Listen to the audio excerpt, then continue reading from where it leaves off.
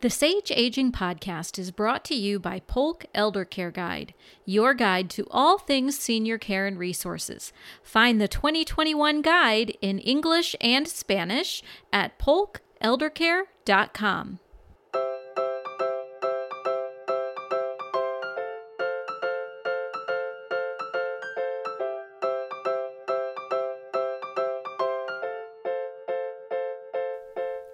Welcome to the Sage Aging Podcast. I'm your host, Liz Craven. Sage Aging will connect you to information and resources you need to navigate the aging and caregiving journey. I'll bring you education, inspiration, amazing industry guests, and caregiver spotlights to shed some light on the topics of aging.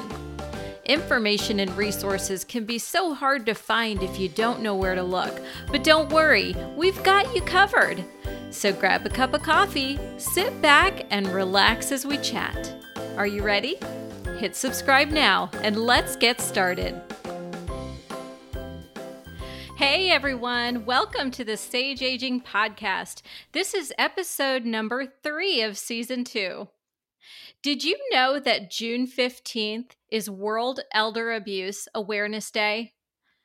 Launched on June 15th of 2006 by the International Network for the Prevention of Elder Abuse and the World Health Organization at United Nations, World Elder Abuse Awareness Day, which is recognized every year on June 15th, by the way, was created to provide an opportunity for communities around the world to promote a better understanding of abuse and neglect of older adults.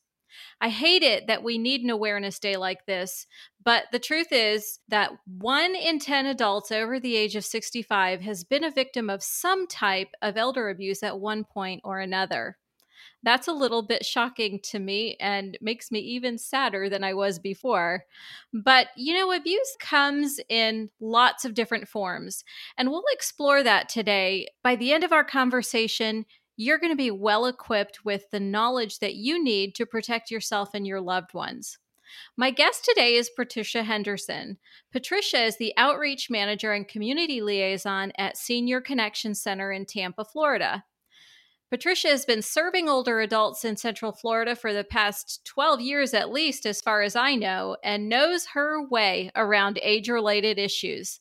I can't think of a better person to educate us about elder abuse than Patricia. Hi, Patricia. I'm so glad you're here today. Thanks so much for joining me. Hi, Liz. I'm glad to be here and thank you for the opportunity. Absolutely. Well, did I get that right? Is it 12 years that you've been serving the older adults in Central Florida? It is. That's a long time. Yes, but it is a wonderful time in my life. I came to the aging field at midlife as a midlife career change, and it has been a wonderful experience. I always say that the most special people are those who work in the aging care industry. It takes a lot of patience and it takes a lot of passion and it takes a lot of heart. And I've been watching you do this for a long time and you are so good at what you do. So thank you for what you bring to the community. Well, thank you. So tell me a little bit about you. What is your favorite part about your job? My favorite part of the job is educating people, which is something I did in a previous career. But I'm able to do it now about subjects that I'm very passionate about, and that is taking care of older adults and learning more about the aging process.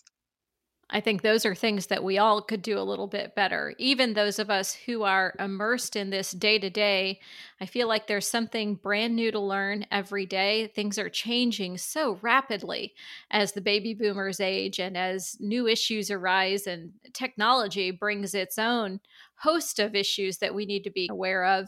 So it's something that I appreciate about you and the team at Senior Connection Center, always bringing about tons of education and information for us. So thank you. We're glad to be part of the community and to help educate the community. Well, our topic today, we're honing in on a super important one because by the time you're listening to this, it will be June 15th, and that is Elder Abuse Awareness Day. And I said it in my intro, and I'll say it again. It makes me so sad that we need a day like this, but I'm happy to be here to help elevate that conversation and get everybody talking about it. Let's start at the beginning. What is elder abuse? Can you define that for us? I can. Simply put, elder abuse is the mistreatment of an older adult, but it comes in many forms. It comes in the form of physical abuse, it comes in the form of neglect or even self neglect, it can be emotional or psychological abuse, and it can be sexual abuse as well, and financial exploitation. All of those are forms of elder abuse. And not only is it a problem for individuals, but this is a problem for society because everyone deserves to live in an environment that is free from harm. Now, to go a little further, in Florida, for something to be considered elder abuse, neglect, or exploitation, there must be a relationship. So, we're not talking about random crimes. We're talking about a crime, abuse, neglect, or exploitation that happens when someone has a relationship. That's really interesting. So, is it like that just in Florida or is that nationwide? Every state has different laws regarding abuse, neglect, and exploitation, both in the definitions, although they're coming together more over the years, but in the mandatory reporting requirements and in the penalties. So states differ somewhat on those laws and regulations. I see. So, what happens if it is somebody random? For example, there's a lot of cyber crime and things like that. That would just be categorized in another way. It would be a crime, it would be a scam or a fraud, but it would not be under the elder abuse statutes and would not go through the abuse hotline. So that's kind of the difference, is where you report the crime to, whether it's reported to the abuse hotline or whether it's reported to local law enforcement and regulatory authorities. That's very interesting. And, that goes to the point that there are many causes of elder abuse, but most of them are going to stem back to the relationship. Sometimes it might be a family dynamic that is not very healthy. Perhaps it's a neighbor who sees an opportunity, or I've actually heard of several situations where repairmen and handymen or people who come to service in the home some way find an opportunity. How prevalent is elder abuse? Well, as you mentioned in the intro, 1 in 10 older Americans have experienced abuse, neglect, or exploitation. And that is astonishing that it's 10% of our population of older adults. That surprised me a lot. Well, the second statistics may surprise you a little bit even more, and that is for every one that is reported, there are about 14 that go unreported. Mm, And in the state of Florida, in a 12-month period during the fiscal year 2019 to 2020, there were almost 50,000 reports of elder mistreatment. And wow. then if you factor in those that were not reported based on national statistics, we're looking at a very large number of individuals who are either already being abused or are at risk. Well, it just goes to the point about how important this conversation is. It's imperative that we understand what to look for and know how to protect ourselves and our loved ones. Let's start with causes of elder abuse. How does that typically come around from what we're seeing? One of the foundational causes of elder abuse is ageism, when people are not valued once they reach a certain age. And just as the other isms that we have talked about a lot over the past, especially the past year, when you don't value someone because of who they are, it's much easier to mistreat them. Hmm. And if older adults are not valued because of their age, then it's much easier to mistreat them. Interestingly enough, older adults themselves are sometimes the largest perpetrators of ageism. That is really interesting. Yes. And, we have a conversation coming up with Kathy Black out of USF in, I think, 4 or 5 episodes down the road. So be listening for that. That's going to be a really great conversation about ageism. That will be. But older adults valuing themselves and all of society valuing older adults will reduce the incidence of elder abuse. Another cause is just a sense of entitlement, particularly in consideration of financial exploitation. When family members feel like that older adult just does not need that money anymore and they need it and they're entitled to it because eventually they may get it and they want to get it now. So that sense of entitlement also contributes to elder abuse as well as just learned behavior. People have seen other people treat older adults in a certain way. Maybe it's generational. Maybe they saw their mother or father treating their grandparents in a certain way, and that's how they understand older adults should be treated. So, intergenerational conversations will be important in reducing the risk, but also just role reversal.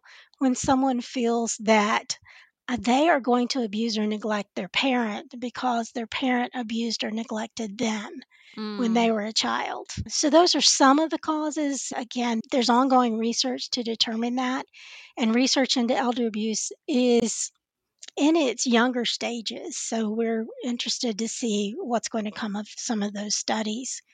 But some of the risk factors can include social isolation, which has been of great concern during the pandemic, dependence, when someone is dependent on that older adult, or that older adult is dependent on a caregiver.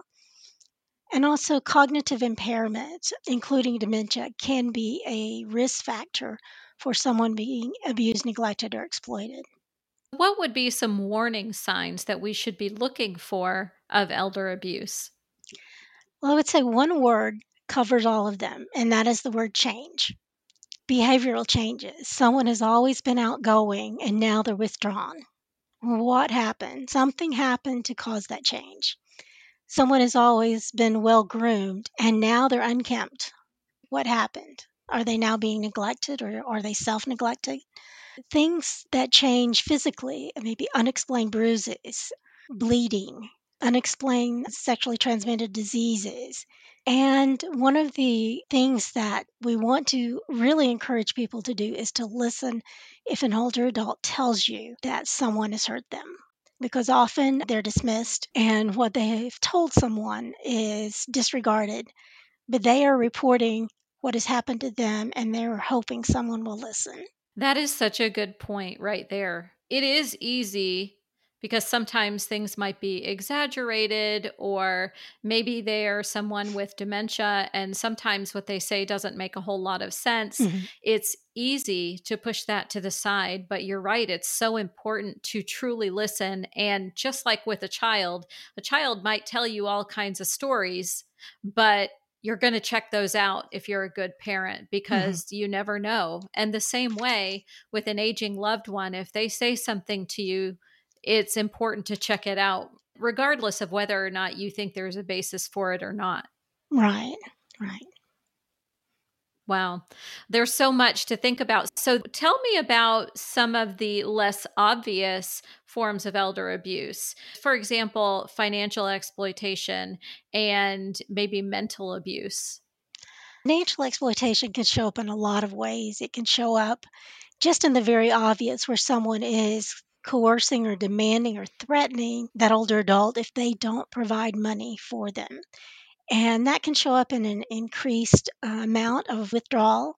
We all like to think we're unpredictable, but we are not. We're all predictable. And many older adults go to the bank each week and withdraw money, and they do it in the same amount. And then there may be a change. It may be that all of a sudden the older adult can't pay their bills. And why? What has happened? What has changed? There's that word again, to make them unable to pay their bills now. Mental abuse can show up in many forms, some of which we may just consider how they've always interacted with one another. And that older adult may consider that as just normal. But in Mm. fact, it's an abusive pattern that they have been dealing with for many, many years and maybe even generationally. Another form of mental abuse is something that happens when families are in denial about dementia. Mm. And this borders on mental abuse, that questioning of that older adult with dementia who can't remember, who is not being recalcitrant, is not being passive aggressive, but that family member continues to say things such as, "You remember, don't you? I just told you." And just continuing to agitate that older adult with dementia who can't remember, who can't comply. But that family member may be in denial and just does not understand or does not want to understand the progression of disease. And so that can be mentally abusive to that person with dementia. It sounds like a lot of what people are dealing with and a lot of the elder abuse cases could be prevented with education. Absolutely. Sometimes it's an well intentioned caregiver who just does not know what to do. I always say parents don't come with instructions. So we need to make sure that our caregivers, both family caregivers and professional caregivers, are being trained to both deal well with the person they're caring for and also to recognize signs of abuse, neglect, or exploitation. But yes, and many times it is a well-intentioned caregiver who just does not know any better. Which makes conversations like this so much more important. Absolutely. Where do we typically see elder abuse happen? Everywhere. And I say that because it crosses all geographic, socioeconomic, and educational boundaries. It can be in any community and sometimes in any family. And so we want to make sure that it is seen as the societal problem that it is. Many times, the media will represent elder abuse, neglect, or financial exploitation as something that is done by a paid caregiver, something that happens in nursing homes. And in reality, such a small percentage of older adults reside in skilled nursing facilities or assisted living facilities that the majority of abuse happens in the communities and by family members. That's a very sobering statement. 90% of the time when abuse occurs, it is a family member. About 44% of the time, it is an adult child that Wow. perpetrates the abuse on their parent. Oh my goodness, that just hurts my heart. I just can't even imagine. I understand it. I understand where frustration comes in as a caregiver. I understand how someone could be completely overwhelmed by the responsibilities of caring for Mhm. somebody else. I get that. But I don't know. I'd be the one to reach out and say, "Hey, I'm drowning. Somebody come help me." But that's just my personality. And so I wonder if the other piece of it is that we expect people to take care of themselves 100%, and asking for help is equivalent to weakness. And I wonder if that is not part of the problem. It may be part of the problem, but it may also be that people don't know where to call. I always refer to my caregiving experience with my parents as the hardest privilege I ever had. It was hard. It was a Mhm. privilege, but it was hard. Caregiver stress is real, but it's also not an excuse to abuse. And we can't excuse someone because of the stress, but we do need to undergird them and support them and make sure that they have the tools they need and the support and help they need to care for that person. Caregiving is a difficult job, but it is an important job. What happens if there is some abuse happening and it's reported, and the abuser is one of those well intentioned caregivers? What happens? Are there supports that are put into place, or are the consequences just from the get go? Each case is looked at individually, and Senior Connection Center is on the forefront of raising awareness. All of the investigations are done by the Department of Children and Families, Adult Protective Services, and they look at all of the situations. They look at all of the contacts that they may be able to find more information from. And they also just look at, is this a situation that they need to bring supports in, or is this a situation that they need to refer to the state attorney's office? They look at that individually. So there are supports that can be brought in that situation. I'm really glad to hear that, because the fact that education and access to resources is a big part of this equation tells me that probably there are a lot of situations that could be mitigated and things could be made right with just the right resources and tools. Right. And my understanding is that each case is looked at individually. I would refer the listener to two sets of Florida statutes that deal with all of the investigative process as well as the criminal penalties.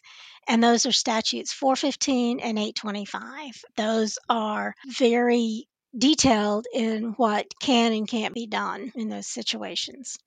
That's great. Thank you for that. I will put a link to both of those in the show notes and the blog post for this episode. You'll find the blog post at sageaging.com, and show notes, which are basically an abbreviated version of the blog post, you'll find in your favorite podcast app. I love the resources, being able to provide an extra avenue for people to just dive a little bit deeper into the conversation. Mm. If we have a loved one who's aging, what is the best way for us to protect them from being a victim of elder abuse? Well, there are several ways, and one is to listen to them. What are they feeling? Are they concerned about anything? Check on them, especially if their household makeup changes, because often that's a time when things can go really well or really badly. Be present. Sometimes it's easy to just try to multitask or do something when you're listening to a parent, but be present. Know what they're saying, know that they need you. And they need you even if they are being cared for by a professional caregiver. They need you even if they are in a skilled nursing facility or an assisted living facility. They still need you there to Mm-hmm. check on them and to be present. Be willing to get help if you need help to care for your parent or loved one. It has surprised me over the years as I've taught to caregivers that it is very easy for someone to leave their child in a daycare center, or maybe not easy, but they do, and they get babysitters when they want to go out. But they may not want to do that for their parent because they feel like it's their responsibility. So that dichotomy has always surprised me over the years. And lastly, be willing to report if you see something, even if it's your own family. And that's tough, but it is something that is necessary if this problem is going to be eradicated. That's so true. And boy, isn't that a sticky one. Those family dynamics can be a little bit funky now and then. Absolutely. Absolutely. Yeah, that can cause a lot of issues. But you're right. It's important. It doesn't matter who the perpetrator is, we have to find a solution. Hmm. And perhaps sometimes even pulling in a mental health counselor to help the family with the dynamic could be a possible solution. But there's never a reason or excuse to not say something. We've all heard it a million times before. If you see something, say something. And that couldn't be any more important than it is in this situation right here. So let's look at this from a societal perspective. What can we as citizens and neighbors and friends, what can we do to help prevent elder abuse from happening in our communities? Well, the first thing that anyone can do is to learn and to educate themselves on the topic and to see this as a societal problem and not just an individual issue. Is the community supporting older adults? Is the community supporting caregivers?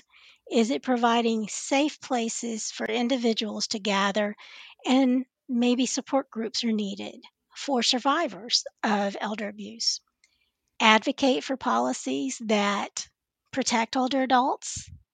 And one of the things that I think is really important is to have intergenerational conversations about how older adults should be treated. Because often that is a learned behavior, as we mentioned before. And if someone is seeing their parent care well for their grandparent, then the chances of them caring for their parent well increases. And to have that conversation about, why does society not treat older adults well? And then also just all of us as we move down that timeline, just to embrace the aging and to see it as a very positive thing rather than as a negative thing about getting older. And I think those are some of the things that we can do. And they're simple things sometimes. Just in changing our own view of aging can change things. That's good advice. And that begins or can begin in the smallest details, things like things to say and things not to say. Hmm. Not calling somebody granny, that's a derogatory term if you Hmm. don't know them. If that's not your granny, you should not be calling her granny. That's By correct. referring to people, as whole people. It Hmm. reminds me of a time when we were shopping for assisted living for my father in law. And everybody we encountered was kind, no doubt about it. But when they would refer to us, those of us not looking to live in assisted living, they would speak in a normal tone of voice. And when they would turn to my father in law, they all of a sudden grew this baby voice and would call him sweetie and pumpkin. And I Mm, thought to myself, oh my goodness, these people should know better. That's just ageism in its purest form. But those are some of the small things that we can do in our own personal habits to make this a little bit better. absolutely. It's hard to do that. It's hard to change habits. And every time I go somewhere and I see somebody doing that, I just want to shake them. But I don't. I should speak up more, I guess. That's probably something I need to work on by saying, hey, did you know? It's probably not a good idea to speak to people that way. I don't think that'll make me very many friends, but I might feel better when I walk away. Right. And I think it comes down even to our own perception of ourselves. If we say, I'm too old to do whatever, then we need to change that. We need to change how Hmm. we think about ourselves as well. Yes, absolutely. Take every adventure. There was a lady who I interviewed a few episodes back, and I'll link her in the show notes and the blog post as well. She wrote a book that was called On with the Butter. And basically, it's a book about saying yes to adventure, saying yes to excitement, and to discovering new things no matter what your age. And she got the idea because when her mom was, I want to say, 83 years old, she decided that by the time she was 84, she wanted to try 84 new things or something to that effect. I don't know if I have the numbers right, but what an incredible journey they had together trying all of the things. And it was definitely her saying, I'm not going to let my age define me, which was so cool. That sounds wonderful. Yeah, it was a great book. Thoroughly enjoyed it. Where can people go to learn more about elder abuse? Well, they can start with our website, seniorconnectioncenter.org. I would also refer them to the Department of Children and Families website in the Adult Protective Services section.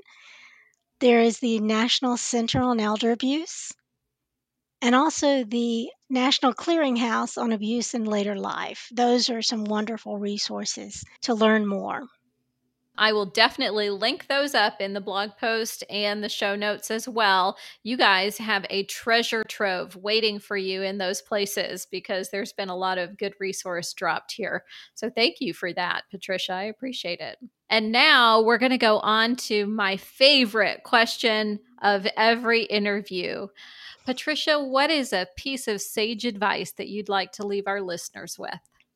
Well, I'm just going to remind people that if you suspect abuse, neglect, or exploitation, please call the abuse hotline. You can do it anonymously, and the phone number is 1 800 962 2873. That's the best advice that we could hope for today. And thank you for that number. We are going to make that very obvious in all the places that I mentioned before. Patricia, thank you for taking the time to share with us today. We really appreciate your experience and your knowledge. And I hope that the information that we've talked about today will be helpful to people listening.